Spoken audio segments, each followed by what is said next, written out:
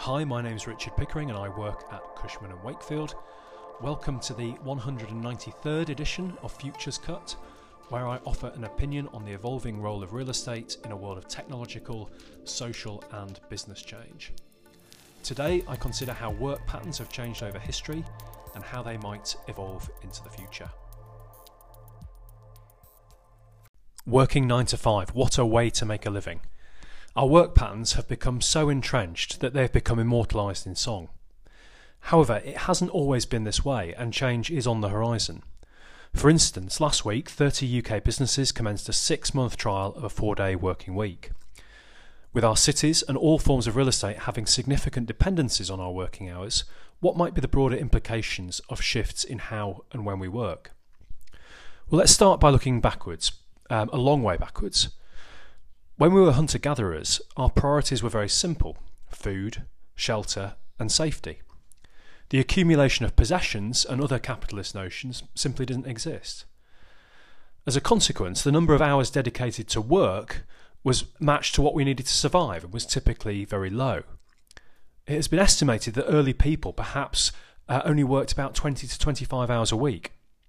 Now, of course, that wasn't all roses. It was a brutal life and people did die young. But the amount of time dedicated to leisure was nevertheless high. Now, this changed when people settled down in one place in the agricultural shift. For the first time, they became invested in place and would work harder to defend what they had. However, work patterns were still hugely variable. The harvest and the winter brought with them big variations in how people work. And of course, back then, working time was limited to daylight hours, which amplified the seasonal variations. Industrialisation changed all of that.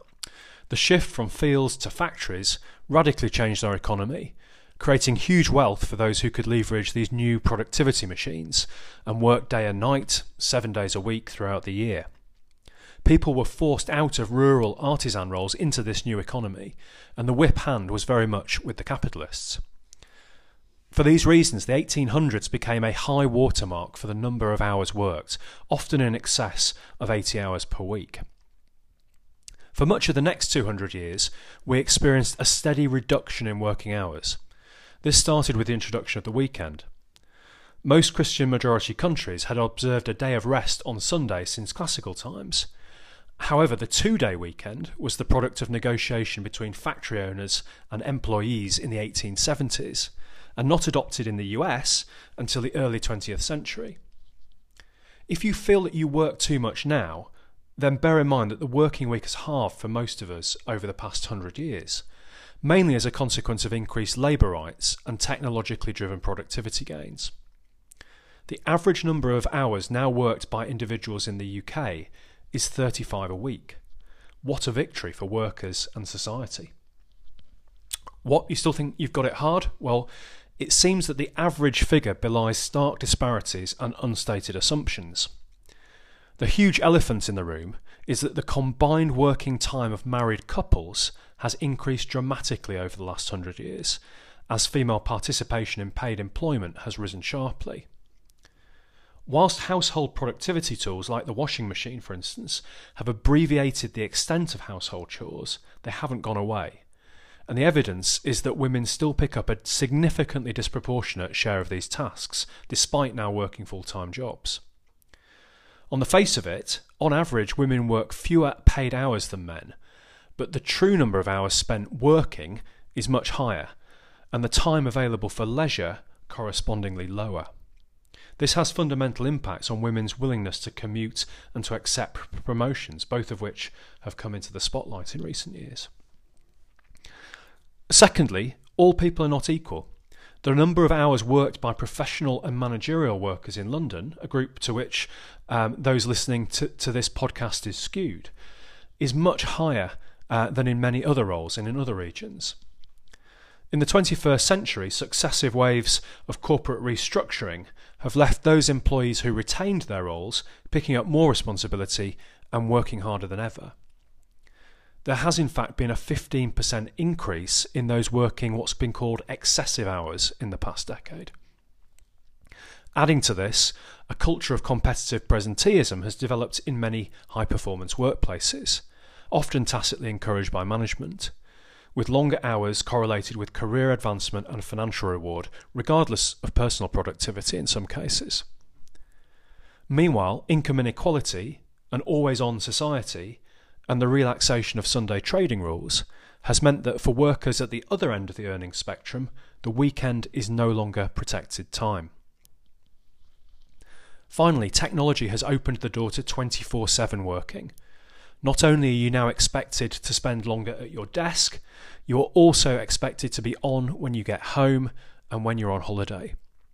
By stealth, many of the gains made over the past century have been unwound for professional workers, and many should feel justified in feeling overworked.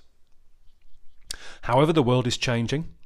People are saying that enough is enough, and many progressive employers are actively facilitating ways to help their teams find better balance and eliminate inefficiencies.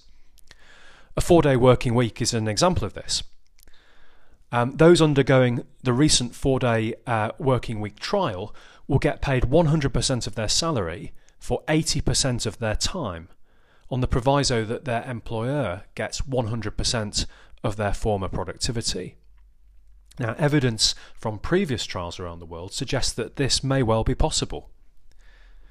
In many jobs, this comes through increased focus and effort during the working day, with the payoff of an extended weekend. For those who are already high performers with stacked workloads, this might sound like a bit of an elusive ambition. However, time will tell. So what might this mean for the future? Well, there appears at least a prospect that over the next 10 years, a reduction in working hours, seen over the past century but arrested in the past decade, will resume. Partly this will be due to technologically enabled productivity tools like AI, allowing businesses and individuals to deliver more for less, reducing both work tasks and household chores. However, more significantly, it will come down to how workers bargain with their employers for the benefits of this productivity. Right now, employees around the world are in the driving seat. That will likely taper, but their personal positions on wealth accretion versus other factors, I think, are less likely to do so.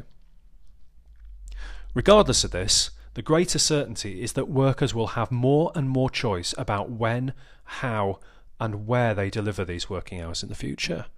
And there is considerable uncertainty about how this collective choice will materialise. And this will be the bigger influence on societies and cities.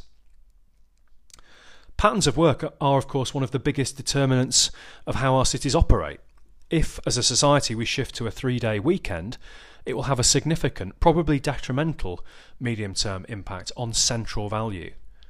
The off-sited sandwich shops in our city centres will lose yet another day's custom as footfall on the extra day becomes more diffuse. Conversely, it would likely have a positive impact on distributed amenity, the kind of places that are currently busy on the weekend. If, however, instead of a 4-day week, workers move to compressed or core working hours on all days, then central value may well increase. If you work from 10 to 4, then I suspect that at least some of the time you gained back will be spent on centrally located leisure, shopping and other commercial activities. Once you're in town, you might as well make the most of it, right? My personal view is that this latter solution has much to commend to society, including, importantly, an unburdening of our infrastructure. Either way, in the long run, this is good news for leisure operators. One final thought. I've presented the discussion above with a tone that work is something that workers actively seek to avoid, and that is not entirely correct. Meaningless and stressful work delivered over excessive hours and over which one has limited agency is naturally undesirable.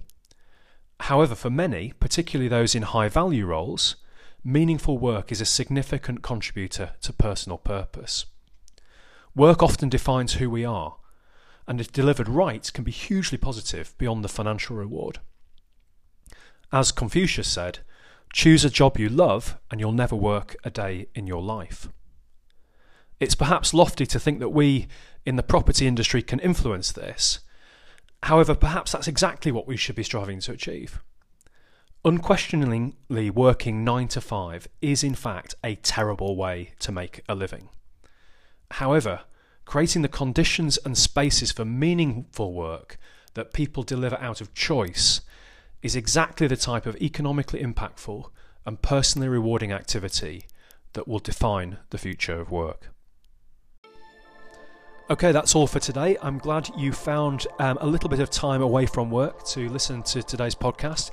If you did find this interesting, then why not check out our website, futures.cushmanwakefield.co.uk. I hope to see you again soon.